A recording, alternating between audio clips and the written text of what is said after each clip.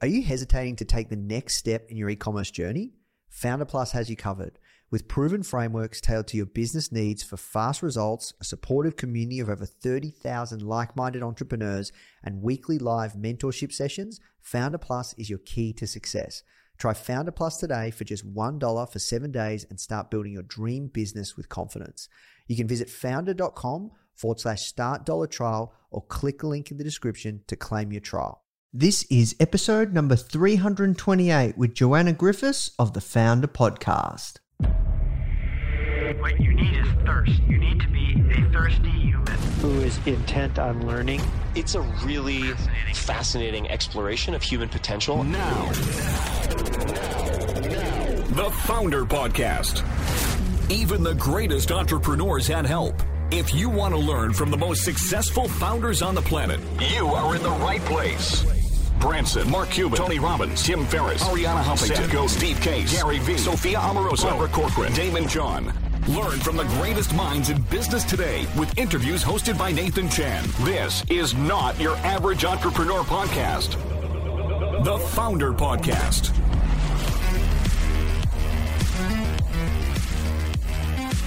Hey guys, thank you so much for tuning in. Before we start today's episode, I just want to let you know that our goal at Founder is to help entrepreneurs succeed however we can by giving away high quality content in the form of interviews, blog posts, podcasts, YouTube videos, you name it. We put out so much content to help you. And another interesting project that we're working on right now is partnering with world-class founders like Damon John, Alexa Von Tobel, Greta Van Riel, and so many more to teach crucial skills like negotiation, finance, e-commerce, and so much more. So if you'd like to get access to these free trainings with founders like this, which is 100% free, just go to founder.com/free. Okay, so now let's talk about today's episode. What's going on, Founder fam? Hope you are healthy, safe, you and your family are doing okay during this crazy time. My name is Nathan Chan. I'm the CEO and publisher of Founder Magazine and also the host of this show. So let's talk about today's guest. Her name is Joanna Griffiths, and she is the founder of a company called KNIX. Now, she started that company with $20,000 and in the last year turned over $50 million in annual revenue. And she sells one pair of Knixwear every single 6 seconds. Which is crazy if you think about it. So what you're going to learn in this interview is pretty much like why she chose to take a chance on this business and how she, worked out to solve this universal problem, and how she turned out to be an accidental entrepreneur. She also talks about how she is going through the early days of building a wholesale business and the struggles that first-time entrepreneurs face, how she identified her target market, shaped her product accordingly, even, everything that she's done around product development, launching, crowdfunding, and how she's brought this business to life. It's an incredible story, extremely fast growth. I really enjoyed this interview with Joanna. So that's it from me, guys. If you are enjoying these episodes, please do take the time to leave us a review on Spotify, Stitcher, iTunes. We don't charge for this show. We interview some of the greatest entrepreneurs of our generation. We work so hard to share their stories with you to help you start or grow your business. And all we ask is, really, can you just share this with a couple of friends, anyone that you think will get value from it, and just please leave us a review. All right, guys, that's it from me. Now let's jump in the show. Joanna, thanks so much for taking the time to speak with me today. Of course. Thanks for having me. You're welcome. So the first question I ask everyone that comes on is, how'd you get your job? I had to make it for myself. Yeah, I see. So how'd you find yourself doing the work you're doing today? Was KNIX the first company you started? Yeah, KNIX is my first company. So I founded the company a little over 7 years ago. So I've been at this for a while. In my previous life, I worked in the media and entertainment industry. So I was a music publicist at Universal Music, worked in film and television, and ultimately went back to school to do an MBA with the thought process that I would someday run a media company. And within the first week really of being at school, I was chatting with some classmates about an idea I had, which ended up being KNIX. And so really, in the beginning, KNIX is an intimates brand for those who aren't aware. And the first set of products that we started making were really great looking leak-proof underwear. So not a sexy problem, but definitely like a universal problem. And when I was at school in those first few weeks, just really became kind of super passionate about solving this problem and took every opportunity I could to really do research, interview people, make progress, and ultimately kind of past the point of no return, where it seemed like a bigger risk to not do it than to do it. And so I guess I'm an accidental entrepreneur in that regard. Interesting. So you talked about kind of it was a bigger risk not to do it. Why? I think I'm one of those people that really follows their heart and their passions. And I think I was so fixated on the concept and I was so passionate about it that if I didn't do it, I would have this constant risk in my life that I would be looking back and asking what if. And at the end of the day, when, talking with family or talking with my now partner about it, the prospect of always wondering what would have happened and sort of carrying that with me for the rest of my life felt like a bigger risk to take than saying, okay, I'm going to give this a year. I'm going to see what happens. The worst thing that could happen is it goes nowhere. But then at least I'll know that I tried. Yeah, I love that attitude. That's a great attitude because I think oftentimes people, they don't start or they don't try or they think, they wish, they wonder because they're scared of failure and they're scared of what other people would think. Were you in a position where you had a lot of capital to, get your first order? How did you get funds to make the placement for the first MOQ? Yeah, so I ended up doing a business plan competition at my school and won that, and so won the first $20,000 to kind of start the business. And I came back to Toronto, which is where I'm based, and worked part-time for the first few months until really I felt like my time was the limiting factor, where I was the person who was holding back decisions being made or progress being made. And with that $20,000, I actually got pretty far. I got all the way through prototype development, made a lot of progress, and then ultimately ended up doing a small round before launching and then doing an Indiegogo campaign. I sort of launched KNIX right at the peak of crowdfunding. So did an Indiegogo campaign. And I mean, to be honest with you, the first order that I did was probably one of the biggest mistakes I'd made in the company's history. Yes. I just had no idea what I was doing. The minimums in underwear are really, really high. I think I bought, 40,000 pairs of underwear or something. Oh, wow. And, you don't get everything perfect out of the gate. I think any entrepreneur will say that it's progress over perfection. But when you have 40,000 units of underwear, just kind of burning a hole in your back pocket, I joke that I still feel like we have those early pairs kicking around because we obviously got feedback and made improvements to the product and all these different things along the way. But I needed a decent amount of money to buy that much underwear. So in the underwear space, 40,000 is the MOQ, and did you sell that many? Did you move that? You moved them all? Eventually, but it took a while. Yeah.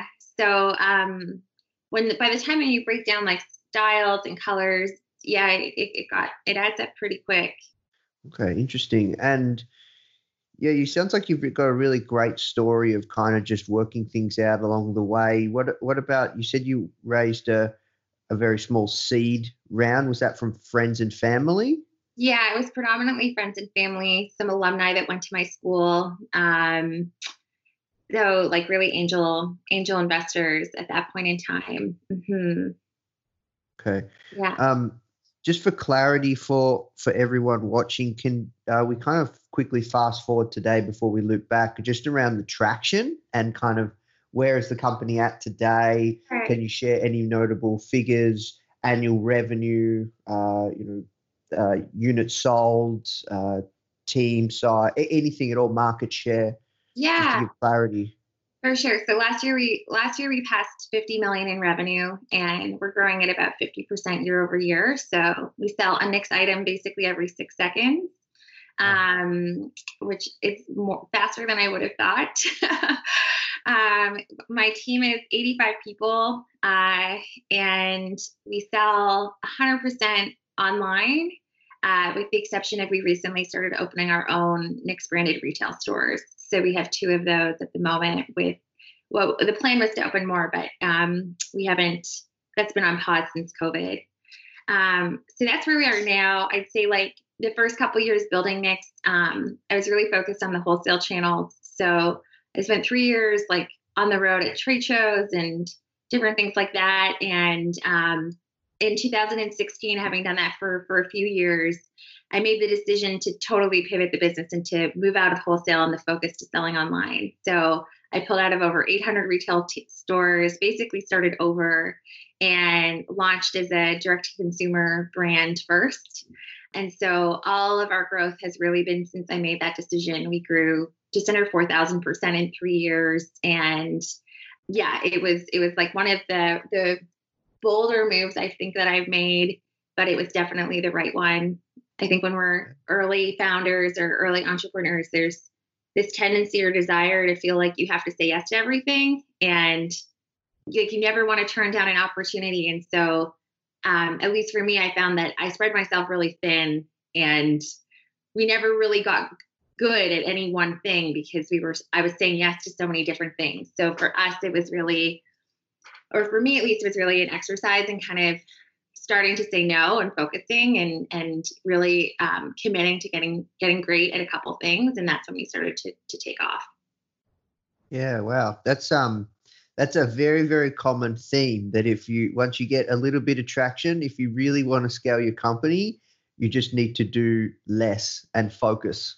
Which crazy. Which you can only learn through experience. Like people told me that early on, and I was like, that sounds nuts. I don't think so. That doesn't make any sense. Why would I say no to something? And then you slowly start to learn that it's not, when you say yes, it's at the detriment of something else.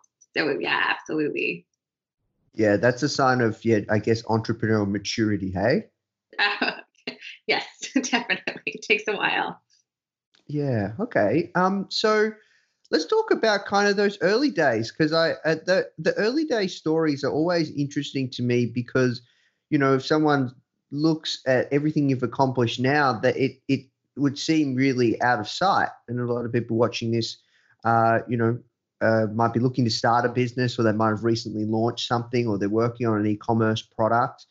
And, moving one Knix pair of underwear every 3 seconds, that's crazy, right? 50 million annual revenue, obviously on track to do 9 figures very soon in the next few years. And probably, I assume, maybe COVID has a little bit accelerated that. The e-commerce space is booming. So let's talk about those early days. So why did you decide to do an Indiegogo campaign?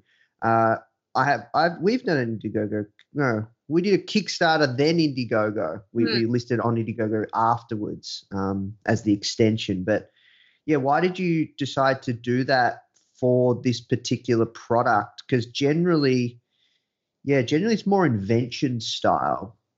For sure. No, you're absolutely right. We were a bit of an outlier. So I started with Indiegogo. I did the opposite of you, and then later went to Kickstarter. And I guess like when I launched Knix Company was just starting to kick off. I really didn't have any experience or background in apparel. And so going into making that first order, which was like huge, as I mentioned, I felt like I couldn't mess it up. And so what I viewed crowdfunding as enabling me to do was to get feedback before I committed to the order, to like understand what customers would be looking for in terms of styles and sizing breakdown and silhouettes and whatnot. And I learned a ton from that experience. I would have ordered not the right things without the feedback and input from those first, 1,000 customers or whatever it was. So, and then I would also say that it really ingrained this philosophy and approach that we've taken at KNIX ever since, which is a true like community approach to building our company and our brand, and not being afraid to ask customers what they're looking for and to use them as kind of like the inspiration for products. And so I was able to learn that early on through the crowdfunding process, but we were an outlier, definitely. It was just what you did at the time. Does that make sense? Like it was like peak hype, peak like how it was like I feel like 2013, 2014, that was like the year that people did crowdfunding campaigns to launch their businesses. And when the media still cared about it, they would still write about a crowdfunding campaign. A lot has changed since then. Interesting. So you launched on Indiegogo. That's how you got your first 1,000 customers. Mm-hmm. Okay, that's actually smart because they have an audience of buyers. That platform has an audience of buyers, as opposed to running Facebook ads, which people try and do, or do the PPC play, or build up a community on Instagram or send to influencers.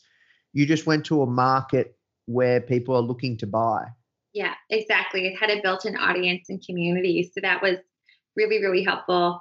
Although I will say that how we ended up getting into wholesale in the first place was I quickly discovered that it's still really hard in the early days to convince people to buy your product. Like you're kind of going one person at a time. And so through that campaign came up with the idea to, if I was going to spend time and energy trying to get one person to buy, maybe I should try and get a department store to buy.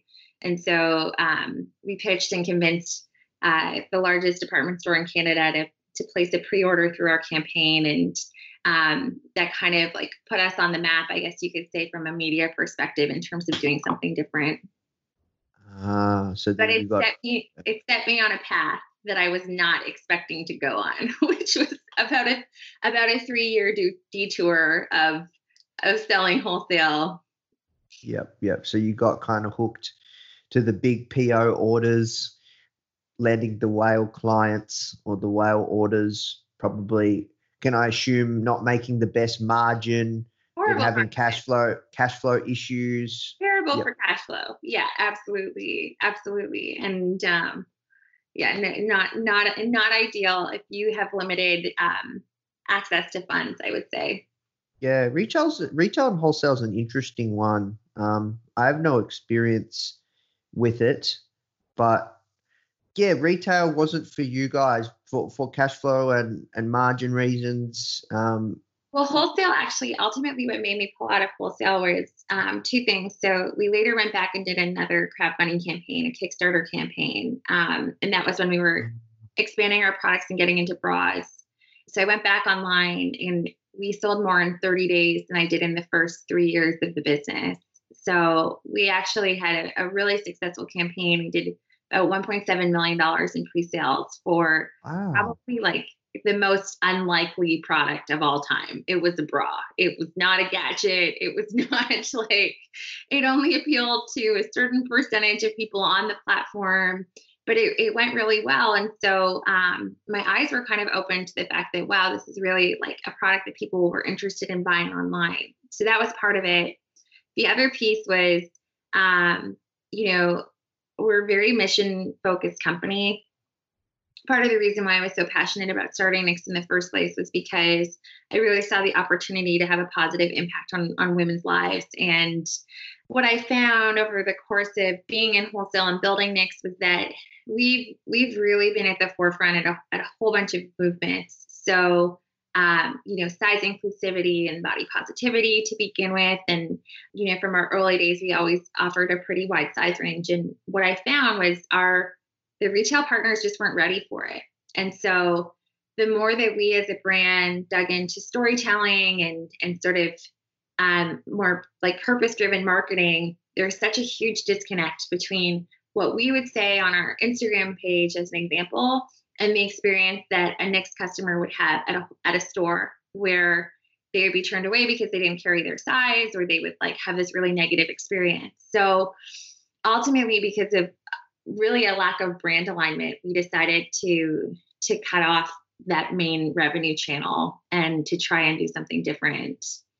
Yeah, I see. So during that 3 years time period, did you have to let anyone go to restart? No, because we were so small. Like I was under 5 people until 2016. Like it was like tiny, tiny, tiny. So when you have like one person in operations and one person in marketing, and like there's no one to let go really, because I will say that like there was a moment when there was a natural just transition within the company and our team, where I started changing the way that I hired.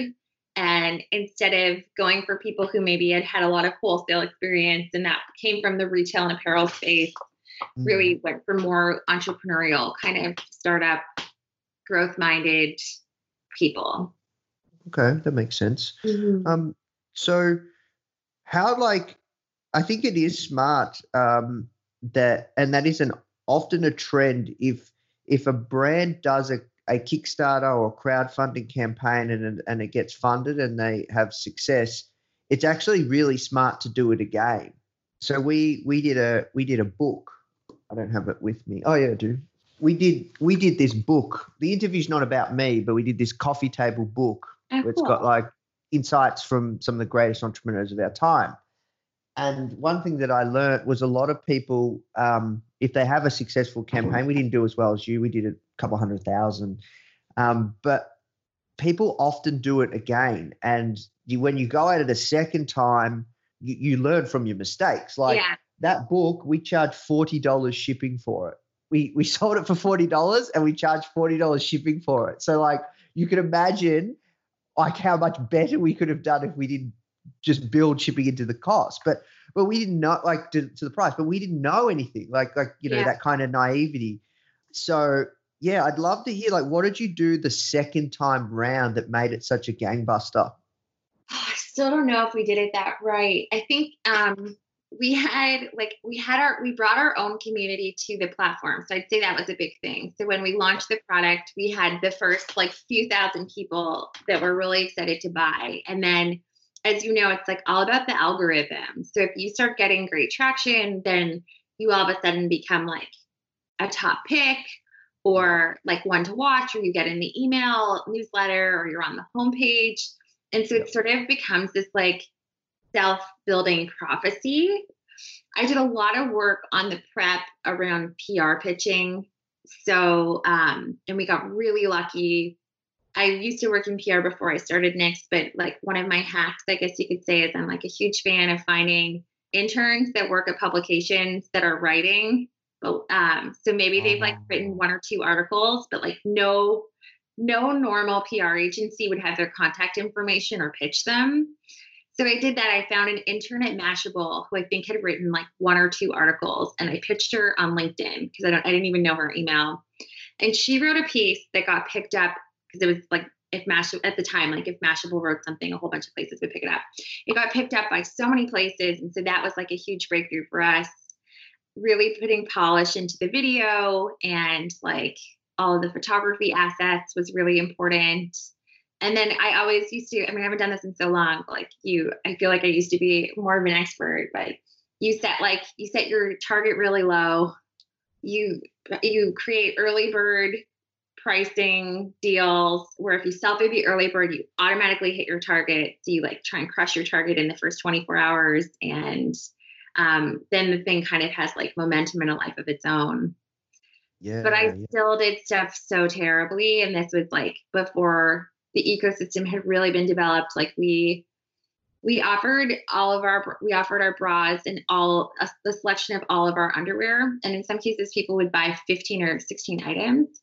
So we had millions of permutations in terms of what was possible for people to order. And it took it took 8 months to fulfill because it was so complicated. Like, so Kickstarter is great if you're like, hey, do you want this coffee table book, or do you want 2 coffee table books, or do you want the book and a t-shirt? You know what I mean? It's not designed for what 15 items do you want and what sizes, colors, styles, combination. So I think I still have like PTSD after that campaign. It nearly broke me, honestly. Wow. That's crazy. So what happened after that? That's when you guys really hit the ground running, right? You probably would have had to go on a bit of a hiring spree. Yeah, we took it day by day. Like, I mean, we fulfilled all of our orders. We like switched over our changed fulfillment centers because the people that took 8 months were not the people we could work with going forward. And we relaunched as online first in September of 2016, and then just grew like very quickly after that. Figured out online marketing, figured out like all of the pieces, and yeah. What was the first channel that you guys started? Was it influencers with Instagram, or was it Facebook ads? Or it was Facebook ads for us. I think like coming from the crowdfunding world and really getting great at those like problem solutions videos, it was prime for like 2016, 2017 marketing on Facebook. So that was how we started. And then it sort of seems like every 10 million in incremental revenue that you do, you need to find a new channel to break through on. And so it's just consistently finding new channels as you grow. So what was the next channel? Started finding some great brand ambassadors, like built out an ambassador program. So that worked really well for us. Smart. Started doing better at PR, really good customer service, and that way word of mouth picked up and repeat rates picked up. And then I'd say more recently, it's been TV marketing, like TV advertising. TV advertising, that works? Yeah, totally. We work with an amazing partner that's called Tatari. And it's actually a company that's founded by the guy who started Shazam. Do you know that platform? Yeah, cool. Of course, yeah. So they sync up with your Google Analytics, and basically you get a cost per visit and a cost per acquisition of every single TV spot that you air. And I'm talking like thousands of them. And then you can refocus and reallocate your dollars based on the shows, the time slots, the like day of the week that are performing the best. And so it takes like the blind guesswork out of TV marketing and lets you do it in a much more performance kind of programmatic way.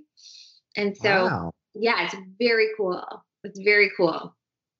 Yeah. So you would happily spend dollars there because you can measurably acquire customers at scale. Absolutely. I could like watch, maybe I'm watching CNN and I see that one of our ads come on, and then within a few minutes, I'll be able to see just exactly how many people made a purchase from seeing that ad. How do they track that? Within Google Analytics. So they look for the spikes, the traffic visit spikes, and then they monitor those people who come in, like they monitor on the back end those people who come and visit this site, and then they monitor for 30 days trailing to see if they come back and make a purchase. So they look for the spike and they attribute that spike to the particular commercials. Yeah. And so every few seconds, they're resetting the baseline for your traffic. So if you like, basically what could happen before is you could have a spot that airs on, I don't know, some small network that was super cheap. And at the same time, you could have a spot that airs on Good Morning America, right? Like one of the most expensive programs. And let's say you saw a spike in sales. In the old days, you would probably think like, oh, it must have been Good Morning America. But now actually what they can do on their end is they can break it down and say, you know what, actually it was the like cheaper small site that brought this much revenue and you had this CPA, and the Good Morning America spot even though it aired within the 5 seconds of that spot, actually wasn't the driver of it. And so it's the only way I got comfortable with TV, because I think having bootstrapped, scrappy founder for so long, I was never really comfortable with the prospect of anything that involved a really big financial commitment where I had no idea what the outcome was going to be. Yeah, it felt really risky. So this was the way that we got comfortable with it. Around the TV ads and the creative itself, can you guys use just creative that's worked on Facebook, on YouTube, or you have to go out and shoot custom stuff? Is that expensive? Like how much exactly? You have to get agencies involved, right? Well, no. So like one of the first things that I did when we transitioned Knix to be e-com first is we built our own creative shop, basically. So my husband was a creative director at an ad agency, and he left his job and came in-house. And so we are like very, very self-sufficient when it comes to everything at Knix. Like we don't really work with a lot of agency partners. We do mostly everything in-house. So when it comes to TV creative, we just actually filmed our third TV commercial yesterday. I said last night because it ended so late. So typically what we do is we come up with the concepts in-house, and then we have a freelance production company that we work with, and we pick the directors and we sort of build it ourselves. It doesn't have to be that expensive. It just has to be creative that kind of breaks through. Yeah. Okay. Awesome. Yeah, that's really smart. A lot of fast growing direct to consumer e-com brands, they do creative in-house, like, because that's the game. So you guys must be pretty big spenders on Facebook, YouTube, just all PPC, right? We spend a decent amount. Yeah. Yeah. So yeah, it's all about the creative. Like that's a big part of it, creative and copy. Constantly. Yeah. And like anytime that I've tried to work with agency partners on something like creative, like you spend so much time bringing people up to speed and sharing the context of like what's going on. So what we've found is like, it's all about fast iteration, testing and learning, getting better, and keeping everything in-house just means that feedback loop is so much faster and more effective. Yeah. And I guess you have people thinking about your brand all day, every day. And like you guys are focused on the mission and like, the customers, and you're speaking to the customers and you're looking at what people are saying and you're looking at what's working. Yeah. Constantly. Yeah, exactly. We live and breathe it. Yeah. Okay. Yeah. So sounds like I'm curious, how big is your media buying team? So we have about 7 people on that team that do everything paid. Yep. And that does not include the creative team? Not including our creative team. Okay. So I assume you'd have like a lead media buyer, like head of customer acquisition, and then one person for each channel. Is that how you've broken it down? So yeah, we have a couple people that manage like Facebook and Instagram. One person that manages more like new channels, so things like Pinterest or YouTube, like where we're experimenting, like search SEM, that does most of our Google stuff, TV person. Yeah, so it's sort of split in that way. Yeah, so it's broke down by mainly channel. Mainly by channel. Yeah, exactly. And did you find it hard? Because something that I do hear from some founders in the earlier stage, they have this kind of apprehension to move away from an agency and bring media buying internally because they say like, well, if this person was so good, they just have their own agency or they do it for themselves. Did you find it difficult to find and build a great media buying team? What experience could you share there? Yeah. So I've probably taken the opposite approach. I found someone really early. I read like a newspaper article and their name came up and they stuck out to me. So I made a cold call, like literally reached out to this person, and he had such a sketchy website. I can't even tell you. I was like, I can't believe I'm calling this person when I'm going to give it a shot. And so he helped us in the early days with our paid Facebook marketing, but instead of hiring him to run the account, I hired him to train people on my team. So from the very beginning, we've taken the approach of training internally versus using agencies. I've tried to use agencies like once or twice, usually like if a key person leaves and you're kind of stuck. And it has been the biggest disaster of all time. Like in 2018, I switched agencies for 1 month and they lost $600,000 in a single month. In revenue? No, like negative. Oh, wow. They spent so much money that the company ended up losing that much in a single month. And at the time we were a profitable company. So that was like a huge loss for us. Wow. But no agency I've worked with has cared to the level or extent that we've cared. And so we've always taken this approach, and especially, my company's based in Toronto. There aren't a ton of like e-commerce brands or even necessarily like retail brands that are marketing on these channels. So there never was like a huge talent pool that I could go and like poach someone from. So we've taken this approach of training, really investing in the people that are on our teams. And now like we spend a lot of time with the folks at Facebook in Canada, and they would argue that like we have the best performance team in the whole country. And it's like, yeah, wow, just hiring smart people.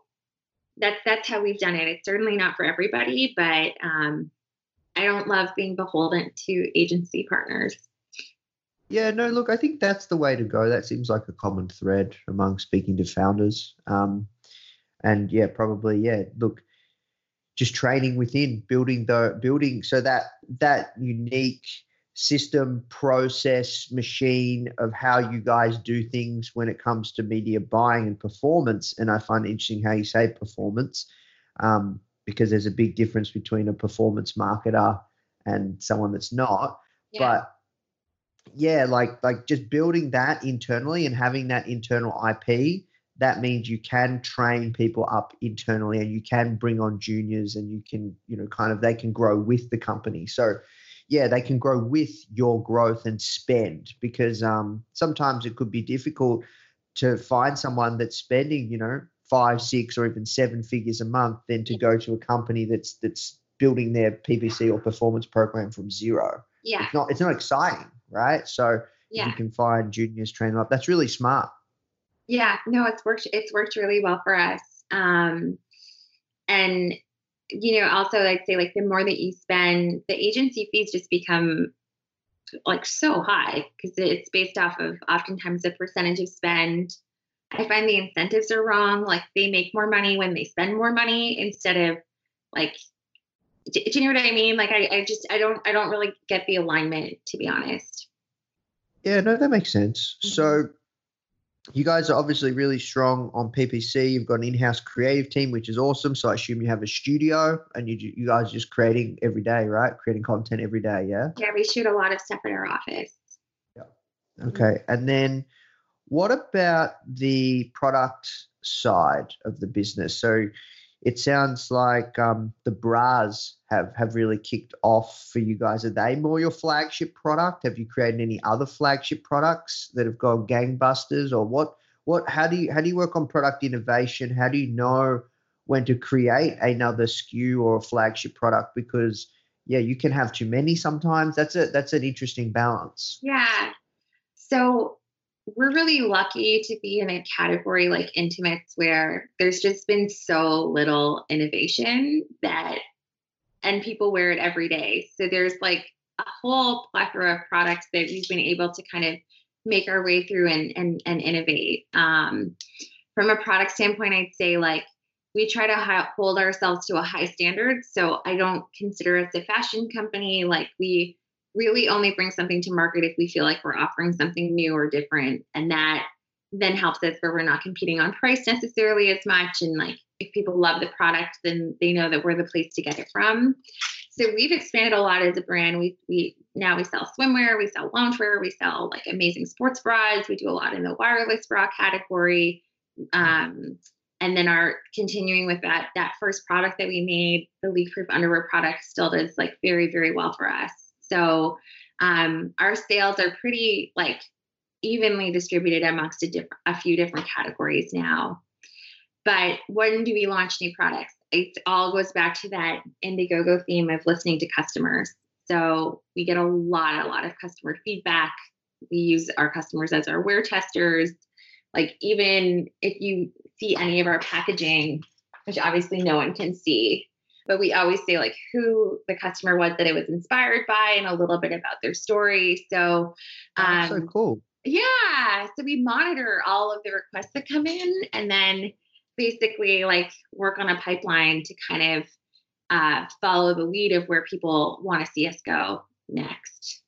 See, how do you field all the customer insights, feedback? Do you have a place for it? Do you have a tool, or is it just in a spreadsheet? Do you align your customer support team, your social team, even your PPC team on the comments? Like, what do you do there to organize that? Everywhere. It is everywhere. So we switched platforms recently for customer service. So we have a great platform now that makes it quite easy to kind of where we can tag like every single ticket that comes in and tag it based on like what the feedback is, what the request is. So we can pull like aggregate themes at the end of Georgius, that one? No, but it's similar to that. We use customer, it's called. It can pick up on sentiment of emails as well when someone writes in. So you can get a sense of like if the customer's happy or if they're like neutral or angry or dissatisfied. And it's a pretty cool platform. And what we do is every month we have a customer centric meeting where we pull in like everything that's come in through email, through live chat, through phone support. We pull all of the notes from like store notes, all of the themes through social media monitoring, everything that comes in through NPS, everything that comes in through product reviews. And we like holistically across all of those different channels, identify what the themes are and where the opportunities are. So oh, wow. Yeah, it's not perfect, but like every brand is inundated with customer feedback and information. And then I will say that like it's very traditional or old school, but I still read every comment that goes on our Instagram page, and that helps too. Still. Yeah, every post we put up, I read through every single comment. Yeah, wow. Okay. So you would say, Joanna, you're more of a product and marketing person? Yeah. I love product and I love brand marketing. Those are the two areas that I excel. Okay. So how have you complemented kind of, you're probably not that strong on operations or finance. You probably would have had to do it in the early days, but I assume now you have 80 people, you've supplemented that. Yeah. It took me a really long time to find the right team. And I'm sure that's a common theme as well. Like, especially when you're getting started and every day you're building a company that's bigger than the day before. If it's not your industry, like this wasn't my industry, you don't really know what to look for. Like you don't honestly know like what great looks like or what the next move is. So it took me a while to find the right people, but now we have an amazing team and one of the best hires, or like, you talk about transformational hires and you don't need a lot of them, but our COO, we relocated from LA just over a year ago, and he has like totally transformed our organization and our company, and has really helped on the operation, scaling, supply chain, infrastructure, customer support, retail, like all of the ops side of things. Yep. So he's an integrator. He is, yes.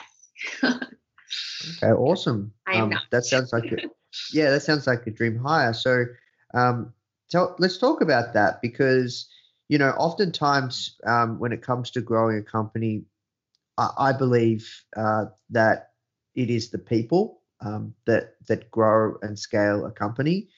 But oftentimes people are looking for the hacks. They would much rather read or watch a video on, how this person's spending $1 million a month in Facebook ads profitably versus this is the best, the number one way to find transformational hires? What do you think is going to get more clicks, right? What do you think is going to get more views? What do you think people are going to care about? But at the end of the day, if you can build an exceptional team that can change the game of your business, when you talked about that concept of transformational hires, I'm curious, how did you find that person in LA? Did you use a recruiter? Mm-hmm. Yeah, I used an executive headhunter who helped with the role. And I spent a lot of time sort of figuring out what it was that I needed and where things were missing. And it's so hard in fast growing companies to get this right, because you'll often find that there are people who have amazing experience, but they're not builders and they don't want to build. Like they are used to having a lot of support and a lot of systems. And so they can't necessarily roll up their sleeves. And I've made those hires a whole bunch of times along the way, and you blink and there's like their team has quadrupled and like the output is the exact same, and you have no idea what's going on. So I worked with an executive recruiter on this one, and I feel like we found like a diamond in the rough. Like we found our person. Yeah, that's awesome. And what did you look for? Because recruiters obviously are incentivized to find to find anyone that you want to hire, because that's how they, get compensated.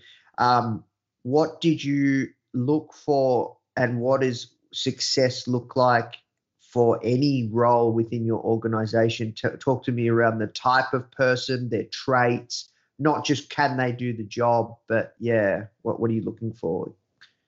Yeah. So for that particular search, I did what's called a retained search. So actually the recruiter makes the money, whether they find you someone or they don't.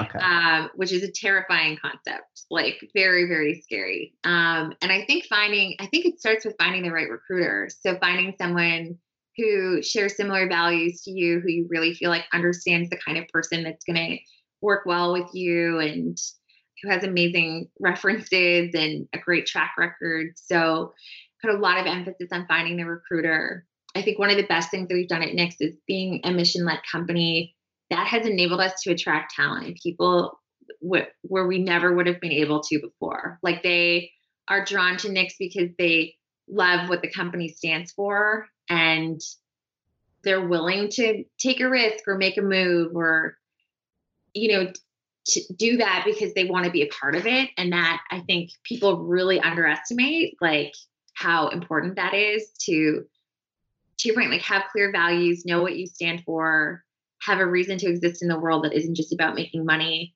because it'll help you attract far greater people. And it also will help you know really quickly if you align on what's important. You know what I mean? Like, and then what do I look for? Good, kind people, first and foremost. So like low ego, like high empathy, optimistic, like really lots of accountability, and people who want to build, like who, when the to-do list is done, they're like, what can I do next? Like they raise they're hungry. Yeah, exactly.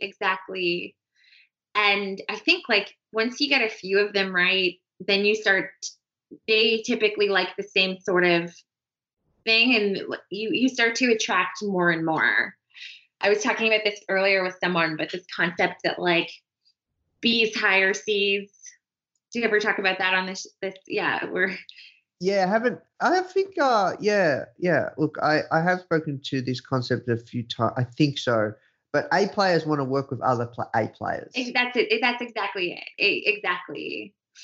And so you hold yourself to kind of like a higher standard, and you get on like a little, honestly, like if you have products that people like and you get the right people, you get on this flywheel that is like so much more exciting than how to make $1 million on Facebook. And I think that you can get it from my experience, because I like really, really hacked my way to our first 30 million in sales. Like we were a really small team and like, did not have the right infrastructure. That's as far as you can go. But if you want to build like $100 million company, $1 billion brand, you absolutely need the right people. and you need a super strong vision and mission. Yeah, and you need a really high performance team and culture. Absolutely. Yeah. I agree. Okay. Well, look, Joanna, this was a great conversation. I think we've covered a lot of ground. I For know sure. we have to work towards wrapping up, but was there just a couple last questions? Was there anything that you would like to share with our audience of early stage startup founders, people that are either working on something, looking to start something, or they've been running it for a while? Could be e-com, could be SaaS, could be service-based lead gen. Any parting words of wisdom that you'd like to share? And then lastly, where's the best place people can find out more about yourself and your work? Parting words of wisdom. I think just that no one knows what they're doing. So if you feel like you don't know what you're doing, that's totally normal. Nobody really knows what they're doing, especially in today's landscape where the world is literally changing around us every single second. There is no playbook. There is no shortcut. Nobody knows what they're doing. And like, it's just about every day figuring it out a little bit more than you did the day before. So those are my parting words of wisdom. Awesome. Love it. And then where can you find me? I'm mainly on Instagram, and my handle is Joanna Knix. Awesome. And Knix.com? Knix.com is our website. And then our social media handles are all Knixwear. So KNIXWEAR. Awesome. Well, look, thank you so much for your time. And this was a fantastic conversation, and congratulations on all your success. And Thank you so much. Great chatting with you, Nathan. Hey guys, I hope you enjoyed this interview. As you might already know, our mission at Founder is to help tens of millions of people every single week with our content, either start or grow their business, which is exactly why we're partnering with world-class founders such as Damon John, Alexa Von Tobel, Greta Van Riel, and so many more to teach crucial skills such as negotiation, finance, e-commerce, and so much more.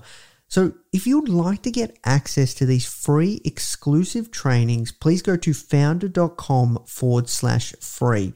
These are 100%. We go super in depth on teaching a particular topic, and I know that you're going to love them if you enjoy this podcast. So just go to founder.com/free. All right, guys, I'll see you in the next episode.